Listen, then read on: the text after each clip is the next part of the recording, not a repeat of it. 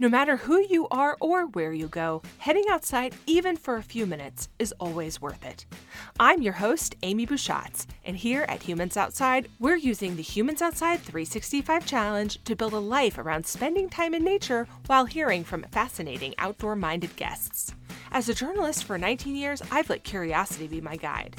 After my husband's injuries from military service, we started looking for a better way to live. That's why we moved sight unseen to Alaska to see if an outdoor-focused life was the answer. Since September 2017, I've personally spent at least 20 consecutive minutes outside every single day, no matter what, to explore how nature can change my life. Ready to hear from experts and outdoor lovers who make heading into nature just a part of who they are while we work to do the same? Let's go! Have you ever felt compelled to tackle a big journey outside? Big is always relative, so maybe it's something like through hiking a trail or cycling all the roads in your town. Maybe you're like me and your journey looks like spending time outside every single day, no matter what. Or maybe you're more like today's guest, whose big journey was really, really big, paddling the Mississippi River from source to sea in over 130 days in a canoe. The Mississippi River stretches 2,350 miles from its headwaters in central Minnesota and down to the Gulf of Mexico. While preparing for this episode, I read that it's, quote, possible to paddle the entire length without serious risk and very few hassles, close quote. Reading that made me laugh. I think maybe that author and I have different definition of hassle. Cory Maria Dack set out on her journey as part of a project to bridge equity gaps in the outdoors, and in the process had a grand adventure that probably did include a few hassles, despite that thing that I read. An indigenous Latina who was born in Ecuador, she worked with a pair of other women paddlers to make the journey and highlight the need to bridge equity gaps in the outdoors for women broadly and women of color specifically. Today, Cory is going to tell us about her adventure, what she learned on the journey, and why canoeing and spending time on the water is a meaningful and effective way to build equity in the outdoors. Cory, welcome to Humans Outside. Hello, hello. Thank you so much for being here and for spending your afternoon with me. I just so appreciate when people give me and our listeners their time. So thank you. I'm really excited to be here. This is going to be fun. So if you could start by describing your favorite outdoor space, we like to imagine ourselves with our guests wherever they love outside, just like we're hanging out having this conversation. Where are we with you today? I am on the shoreline of Lake Superior, which is the largest lake in the entire world. And she's so powerful and so sacred. And I'm walking along the boardwalk, looking towards Canal Park and the harbor and the lift bridge. And I just hear music in the streets and I smell good smelling food wafting across. And I'm on the rocky shoreline of Lake Superior because the North Shore is really sacred and very rocky. And that's where I tried to go whenever I make it back home after whatever adventure I just finished. Awesome. Well, we're excited to join you there for this conversation. So can you tell us about how you became someone who likes to go outside? Maybe give us just a picture of your outdoor story. I actually did not grow up being the kind of kid who was super outdoorsy, partly because my family didn't have the resources to go on great camping adventures. I'd never been to a national park until adulthood. We didn't have the time or the money or the resources to rent tents or canoes or anything like that. So growing up, I was really into Broadway musicals and theater and things like that. And I sort of stumbled into this career that I'm now heading into my 16th year of because I liked working with kids. I ended up working at a summer camp when I was 21, and that was my first time ever going to any type of summer camp. And working with youth is what drew me into the outdoors. It drew me into the outside, and that is the tenet of how I spend my time outdoors to this day. That's so exciting to have that bridge. And also, I too appreciate a good Broadway musical. Probably, all the words, a fan of the opera still. It's become a part of my soul. Can't escape. Fan of the Opera was one of the first cassette tapes I bought for myself. But it's so good. Yeah. I know. It's so good. Okay. Okay. So tell us about your Mississippi River adventure.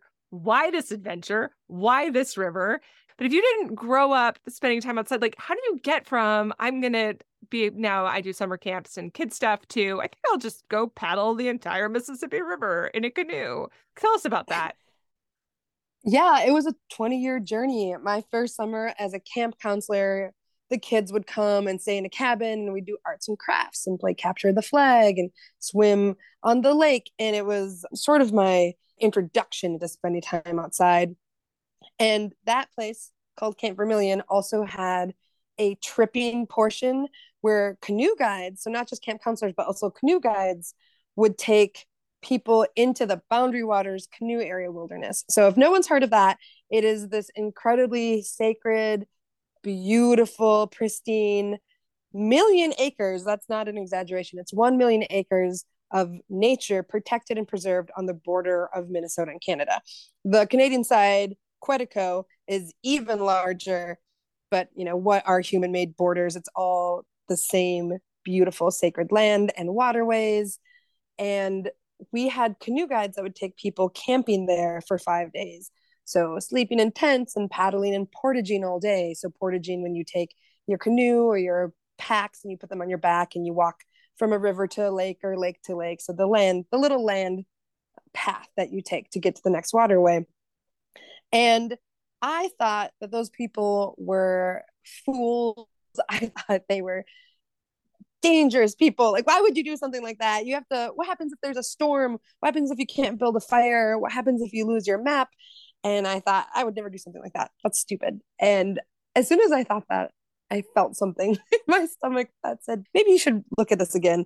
But someone who did not grow up going outside into that type of quote unquote wilderness, I was very green. What a great metaphor. I was very green and felt ill prepared. And I didn't look like the other outdoorsy people with their like really fancy North Face, really expensive casual wear and the skills and experiences and stories that they'd gleaned from time with family and friends growing up. And so I thought that maybe it wasn't going to be for me. But I had some incredible mentors in that community that said, Cory Maria, we can teach anyone to use a map and compass or stern a canoe or build a fire. What we can't teach is how to build community and empower youth and make good judgment calls and spread joy. And those are the things you do best already. So you're already ready to be a canoe guide. We'll teach you the technical skills. And that was a watershed moment in my whole entire life. That's such a powerful thing to have somebody delineate those two different types of skills, right? They've identified for you things that are teachable and things that are innate in your spirit and who you are. And we often confuse those things and we block ourselves from having opportunities or having adventures or getting outside because we confuse the teachable things with the unteachable things. And some of this is just straight up skill. Like you can learn, you just need to take the time or have somebody who's willing to do it for you. And someone who believes in you, Mm. because different places that I've worked through would never have hired me because of my lack of experience. And that community, they really believed in me and they were willing to meet me where I was with all of my green baby skills. I mean, the first time I stepped foot in the Boundary Waters, I was 24 years old. I'd never been on a canoe trip ever, and I was on a staff training trip to be a canoe guide for the whole summer. And everybody else had grown up going to the Boundary Waters. So I was having some big imposter syndrome deals and struggles that I was navigating. And that was, I think, like a 6 or 7 day training trip. And I cried every single day on it. Sometimes I cried because it was so beautiful or I was laughing so hard, but most of the time I cried because I felt so wholly inadequate. And I thought that this is a mistake. What were you thinking? But there's something that was deeply rooted in me that felt I deserved the chance to learn. Yeah. I deserved a chance to experience this beautiful place that everyone had been raving about the few years I'd been a camp counselor. And I thought it wasn't fair that I should be denied this opportunity either by others or by myself with my internalized external Right. oppressions. I felt like even though I hadn't grown up with those experiences and I didn't have the same money my coworkers had and didn't have the same skill sets my coworkers had, that I still was a valuable person who was worthy of this Yeah. experience. And that has wholly shaped how I move in natural spaces for the rest of my life to this day. Yeah. So it strikes me there are three facets of what you're saying. There's other people's expectations, for good or for evil. There's your own Mm-hmm. expectations of yourself, and then there's the outdoors, like the third partner here. And two of those could potentially be keeping you from participating, but it's never the outdoors that does that. The opportunity is always there if we can overcome through ourselves or through with a partnership with other people or by removing the barriers we are putting up for other people. If we can overcome those things, the outdoors is just this beautiful, wonderful thing that is there, ready, waiting, and in and of itself, always inclusive. That's beautiful to me. Excellent. Yes, thank you so much. I think it's so important, especially to this day. A lot of these wild, beautiful places, you don't see a diverse group of people recreating, experiencing, healing, peace, and joy in these places. And so that's a big thing I fight too, is making sure that everyone feels like they belong there. And maybe a person needs some help with resources and experiences, but everyone belongs, everyone is welcome. And Mm. that was a big part of my Mississippi trip. Okay, so tell us about that Mississippi trip. Why did you choose to do that trip? What drew you to that adventure? There's all sorts of rivers and adventures a person could do. Why that one? And yeah, just tell us about the trip. Yeah, how did I go from crying every day in the Boundary Waters to Yeah. 16 years later standing at Lake Itasca and looking at this beautiful trickle of water where we couldn't even put our gear in our canoe yet. The water was so low. We had to walk our canoe the first mile or so, and just looking at the water and thinking to myself, I'm going all the way, going all the way. This water and I are in deep relationship. Yeah. I had started after that first year of guiding. It ended up becoming a career. I ended up doing my master's in outdoor rec and outdoor education and leadership development. And in 2018, I co led this really cool program called the River Semester, where it was like a study abroad program for college students. But instead of going to Ecuador or China, you spent the semester studying on the Mississippi River. And that was myself, a co guide, two full time professors, and 15 college students. And we paddled together over the course of 100 days from Minneapolis, Minnesota, down to Cairo, Illinois, which is the great confluence. That's where the Ohio River confluences or joins with the Mississippi. And just from that point on, you're on the lower river, which is a whole different machine. But you can't help when you're on a 100-day canoe trip on the Mississippi thinking about what the rest of the river looks like. Mm. So from where we left off, there's still almost 1,000 miles to the sea. And we started in Minneapolis. So I think that's 500 miles maybe from the headwaters to Minneapolis. We'll have to fact check that. But there's a lot of the Mississippi I hadn't seen. And I had in this career that I had stumbled into, that I had paddled into, I had heard of people paddling source to sea, but I really wanted to make sure that if I were to undertake such a thing, that there would be a message with it, one of healing Mm. and getting back in touch with nature and water and land and bridging equity gaps through representation and other things. I didn't just want to be a cool person doing a cool thing, Right. because I'd frankly seen a lot of white people do this in a very kind of manifest destiny way. We're going to conquer the river. We're going to crush miles. We're going to beat the wind. And all of that felt really gross to me. So this little seed of a thought, kind of like I planted it in 2018 and let it percolate for a number of years, always kind of centering that if I were to do something like this, Mm-hmm. I'd want it to be bigger than just me. Yeah. Yeah, because you're right. We tend to look at going out and doing something as conquering it. And instead of being in concert with it. And I mentioned in the introduction that funny thing. I thought it was funny thing I read about. It's I did too. I liked it. low hassle. I was like, what? Like none of this sounds low hassle. It's like all Yeah, a honestly, hassle. who wrote that? And I would love to sit down and have a chat. But when you are looking at something from a conquering it standpoint, you think about it in terms of low or big hassle right off the bat. Like, how hard is conquering this going to be? But when you're thinking about doing something in unison with it, you come at it with an attitude of I don't know, almost generosity, maybe like looking at what you're doing as being generous to you, not you being generous to it, and that we are going to do this together. I don't know if that makes sense. Absolutely. And I've said this many times and I will say it many more times. The Mississippi River is not a thing to be conquered.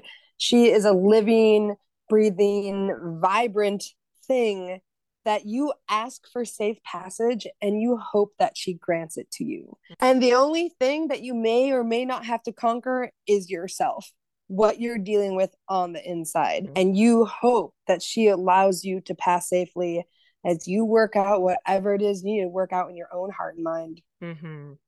I feel that when I am spending time in the mountains. I think it's like an innately American thing to say, I'm going to go conquer this mountain today.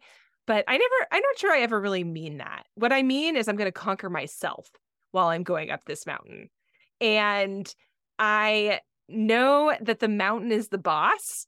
And to think that the mountain is not the boss is a mistake because the mountain is always the boss. And so the hot second you're like, I am the boss of this mountain, that mountain will show you that you are not the boss of the mountain, and it will show that in the weather or in now you have a sprained ankle or whatever. And I know that I must be there in partnership with the land or I'm going to be sad because I'm not gonna, like, there is no conquering it. It's bigger than me and it will show me my place very quickly. Absolutely. Absolutely. So, what did you expect or to experience or to find while you were doing the river and going from source to sea? And did that end up happening? Did you find what you expected to find? I knew and expected that the trip would be really hard, and it definitely was. It was one of the most beautiful and wonderful things that I've done in my life ever. And I guess I was maybe a third of the way through the river and I was talking to my dad, who's my favorite person in the world, and he always had some wise wisdom to give to me, especially in time of need. And he said, Cory Maria, this will be an exclamation point on the rest of your life. Mm. I know, Brian Dack, ladies and Dads. gentlemen. Dad's the man, the myth, the legend. And he's right, Yeah. because I know that a great adventure like this is something that will continue to teach me for the rest of my life. And I'll get to bring it with me for the rest of my life. Just like that first ever trip in the Boundary Waters, Mm-hmm. when I'm faced with something that seems impassable, impossible, I think, Cory, you became a canoe guide with no experience, with far fewer of the privileges than many people in your position had, and you did it. You overcame a lot of external and internalized oppressions. You believed in yourself, you were gentle with yourself, you loved yourself. If you can do that, you can believe in yourself and be gentle with yourself and love yourself through this too. And so I took that first canoe trip with me on this long adventure. The one thing that I was hoping dearly to avoid was a winter canoe trip. We left at the end of August because my first paddle partner and I were guiding all summer and we needed to save up money to go on this adventure. So we left at the end of August. Many people try to leave in May or June. The late leavers often leave in July. But even so, we were still originally going to finish by Christmas. Mm-hmm. So you would get far enough south that you wouldn't be spanked by winter. And that is just not what happened. This was a brutal winter trip. Mm-hmm. I do not recommend to anyone to through paddle the Mississippi in the winter. It was at times terrible, and it was kind of my greatest fear. But a lot of things happened that were quite unplanned that made me lose weeks and weeks Mm. on this trip. And things that you can't foresee, and that's okay. It's like, things are going to happen that you can't foresee, and then the things that happen that you couldn't foresee were like, oh my gosh, I never foresaw this.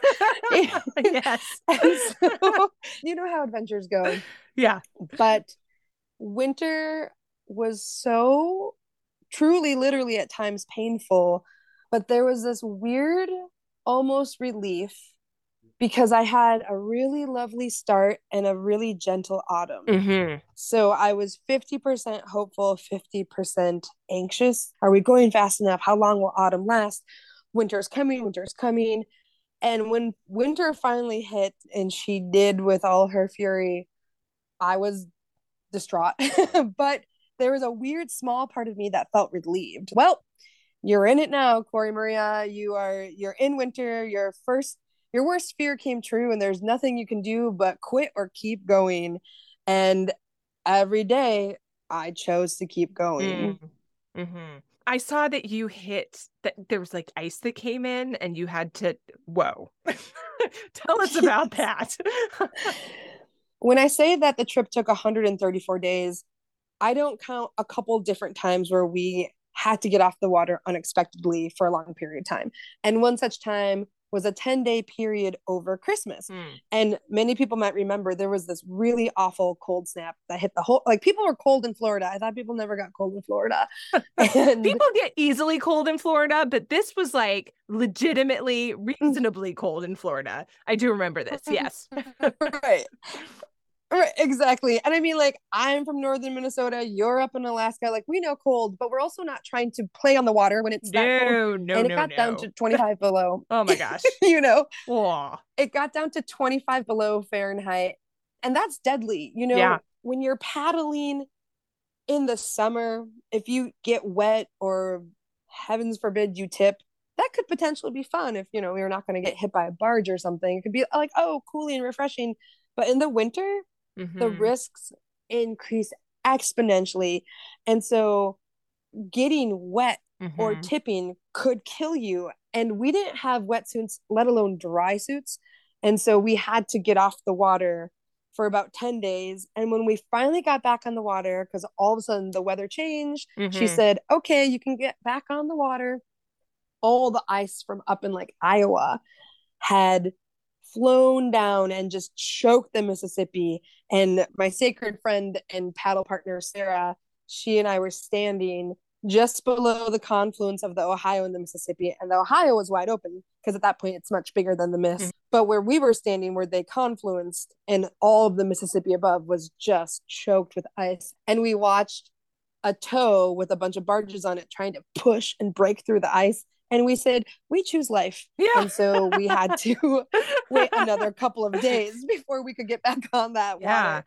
I'm Yeah. not trying to dodge ice flows while I'm dodging No. barges. And okay, I have very cold hands. My hand gets very cold. One of the reasons I don't love paddling, even in the summer, is because my hands get so cold. So I can only imagine when you're dealing with very cold weather, because like your arms are moving. If you think about listeners, if you think about canoeing or paddling, like your arms are moving, but your fingers aren't moving. They're stationary on the paddle. And so your warmth is limited to like gloves and then hopefully bending your arm, and that creates some circulation, but whew, chilly. So Truly, I can confirm that paddling when it's 17 degrees Fahrenheit is it's brutal. It's painful. yeah, It hurts. I think it would be different if I had been hiking somewhere and using my whole right. body and swinging my hands and my arms Yeah. and my fingers in a different way. Because, like you said, although you're using your arms, your fingers were so cold, and the frigid water, which it was even colder, the air was even colder than the water, but the frigid water was just like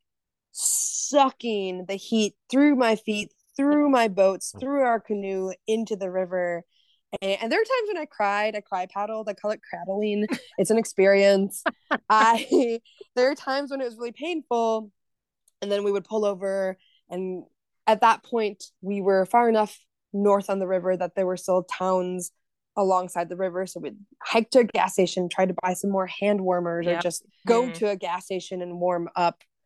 But it Yeah. it was a suffer fest. But you made it. You finished the river. You got to the end. Yes. So tell us, Yes. like, you finished. What day did that happen? How was that?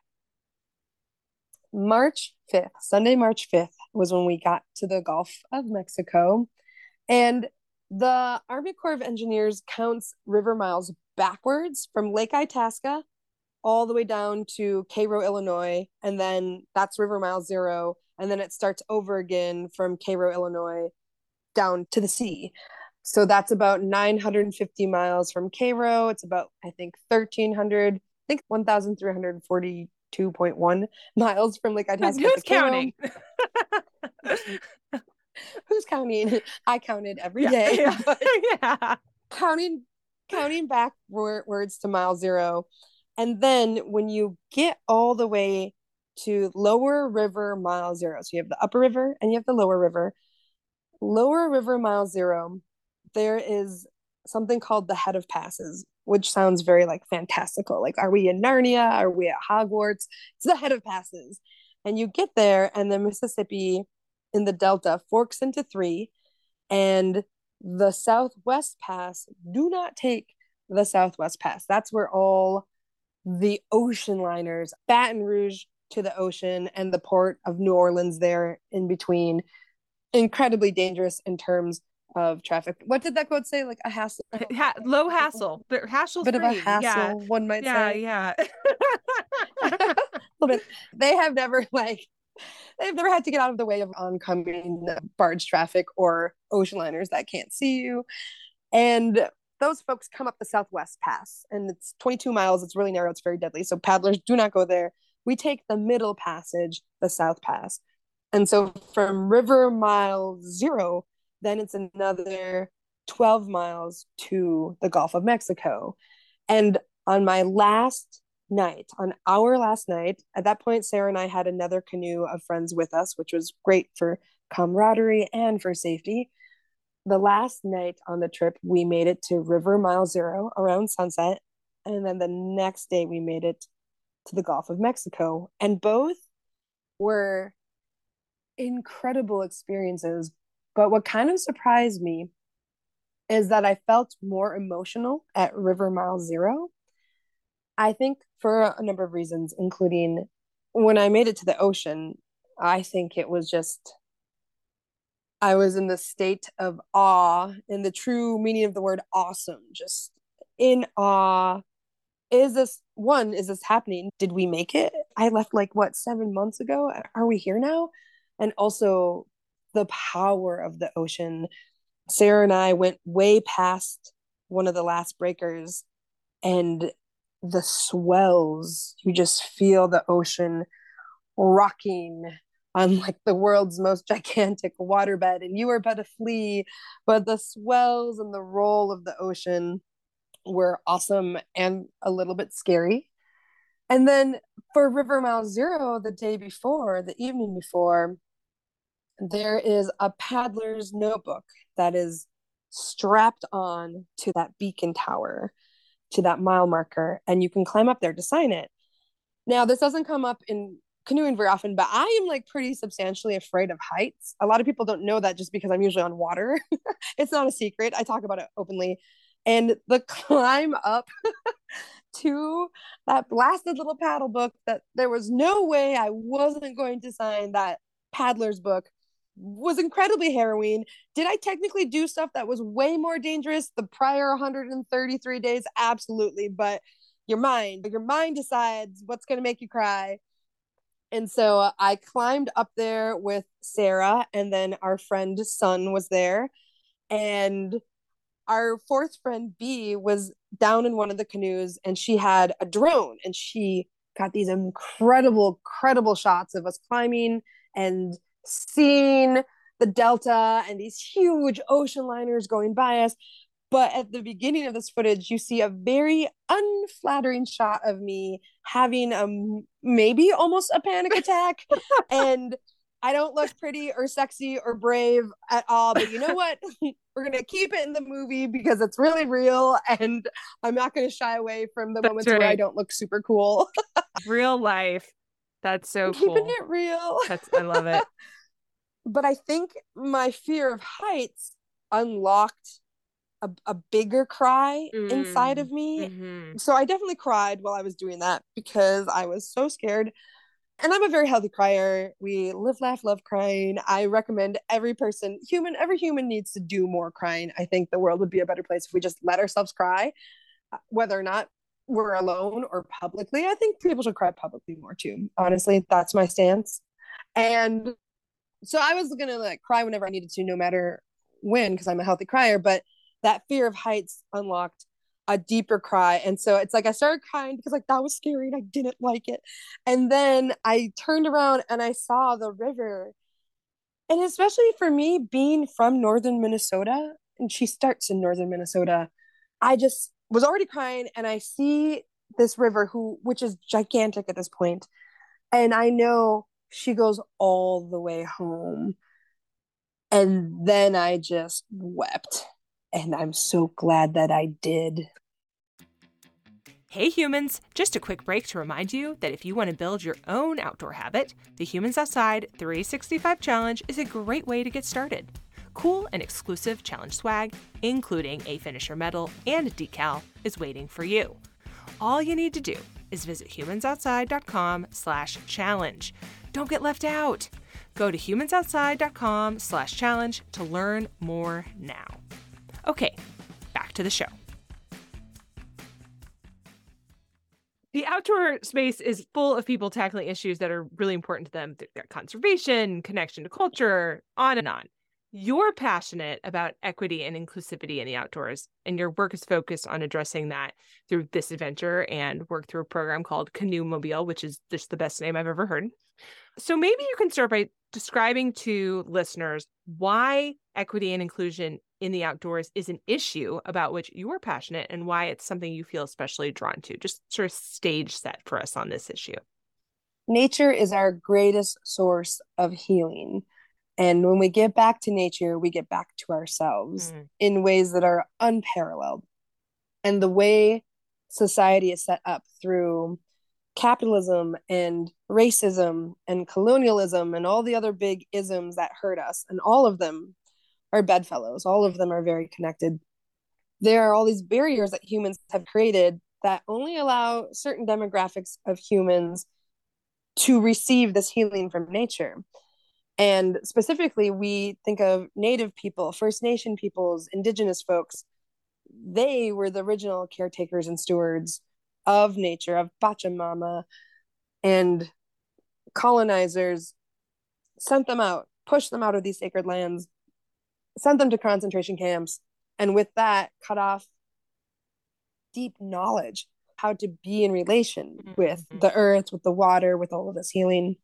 And now, when you go to a national park, or even more so these more quote unquote rugged wilderness areas, which even the word wilderness has a lot of problematic connotations, like where did that word come from? You often only see affluent, able-bodied white folks.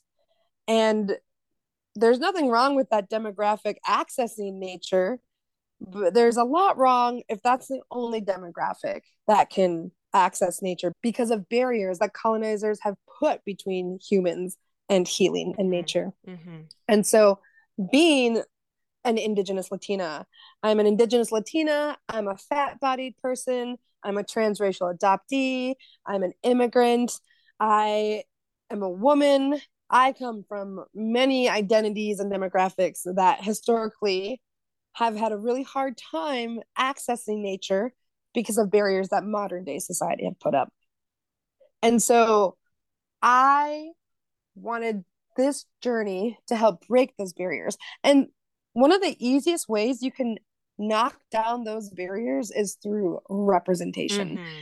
I think about how little Cory Maria, I would have loved to see a fat brown woman doing stuff in the wilderness. I had zero role models of that. And maybe if I had seen that, I would have stumbled onto this career path a little more conventionally. And I mean, my path is my path and I have no regrets, but I really wanted to be an example for the youth out there that are lacking those role models the way I lacked them when I was young. Yeah.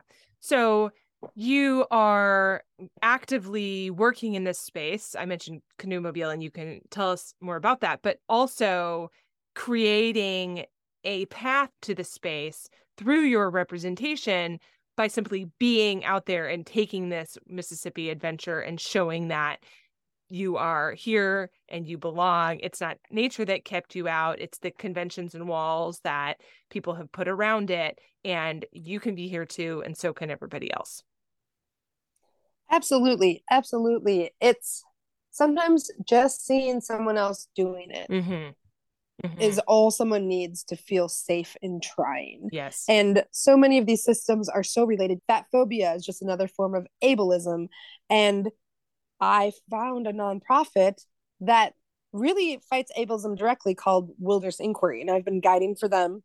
They were founded in 1978 to help folks with disabilities get into nature. And from there, a program called Canoe was born, where people thought, who else has a hard time accessing nature? Not just folks with disabilities, but folks without financial means. There's not enough Black, Brown, Indigenous, immigrant, queer kids, trans and queer and brown families. Those populations aren't being represented. So Canoe Mobile is a program where we have 6 giant North canoes that you can put 10 people in, and a trailer full of like a couple hundred paddles and life jackets and safety gear and adaptive inclusive gear for folks with disabilities.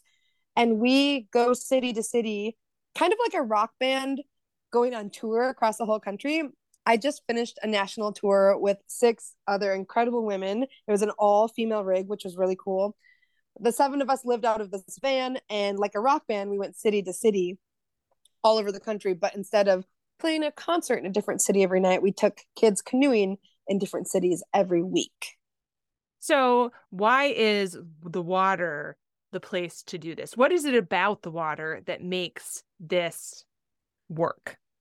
Canoeing is inherently a partnership activity. And whether or not people realize it, we are helping reform partnerships to the water and the land when we're in a canoe. So, what better way to do that with another person? It's kind of meta, like a partnership to build upon a partnership. Mm-hmm. And if you, for example, have a disability, or you have simply just less skills or experience in canoeing, if you want to get in a boat with 10 other people, now you've got a community of people who can help you paddle.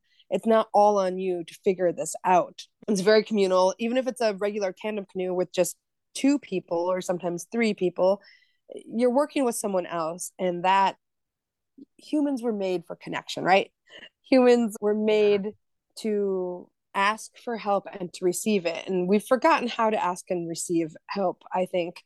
And when you're on the water and you're partnered with someone in a canoe, you have to learn real fast how to access those skills again. How can listeners get involved in this work and what you're doing? And then maybe just beyond Canoe Mobile and beyond your specific efforts, how can they support creating these spaces for decolonization, if you will, in the outdoors? I think finding organizations that are just dedicated to helping people get outside is a great way to start, Mm-hmm. especially if you want to go outside and you feel like you don't have enough experience or you don't know if you have the right gear. There are groups out there that it brings them great joy to help someone get outside. Those groups help bring a more diverse group of people Mm-hmm. to nature, and that inherently decolonizes the space by diversifying the people who have access Yeah. to beautiful, wonderful, healing nature. And there's lots of specified, like in the Twin Cities, we have the Twin Cities, Minneapolis, St. Paul, Minnesota, we have a really cool group called BIPOC Outdoors Twin Cities, Mm-hmm. which is a safe space for people of color. And there's queer and trans outdoors groups. There's outdoors groups for folks with disabilities. And you can find any flavor of group to that, whatever speaks to you, whatever calls to you. Yeah. And there's also some that are just like general groups, anybody come anytime. And I think that's a great way to start. And it's so communal, which I think is getting back to native teachings like indigenous wisdoms. Mm-hmm. You know, the original caretakers of these lands, they always lived in communities Yeah. and depended on one another. And so spending time outdoors with other people is harkening back to that. Yeah. Beautiful. Earlier, you described for us your favorite outdoor space where we're hanging out, having this chat. Can you give us your favorite outdoor memory, maybe, to walk us out a moment outside that you just love to go back to and think about? Maybe like when I close my eyes, the moment is what I think of when I'm there, I don't know, call it a happy space. Where are you and what are you doing? I always have remembered when I was really young. I believe I was like 3 years old, and I live with my dad when I'm not on an adventure. outside of Duluth, like out in the woods. And I remember being really little and my dad coming home from work, and I was just playing with my toys, very young. And it was nighttime, and my dad said, Cory Maria, let's go look at the stars. I just remember him scooping me up and walking outside and just seeing, it was probably my first memory of the Milky Way, just like 1,000 diamonds strewn across the blanket. And I think about that moment a lot because it was deeply, deeply peaceful. I was with my very favorite person.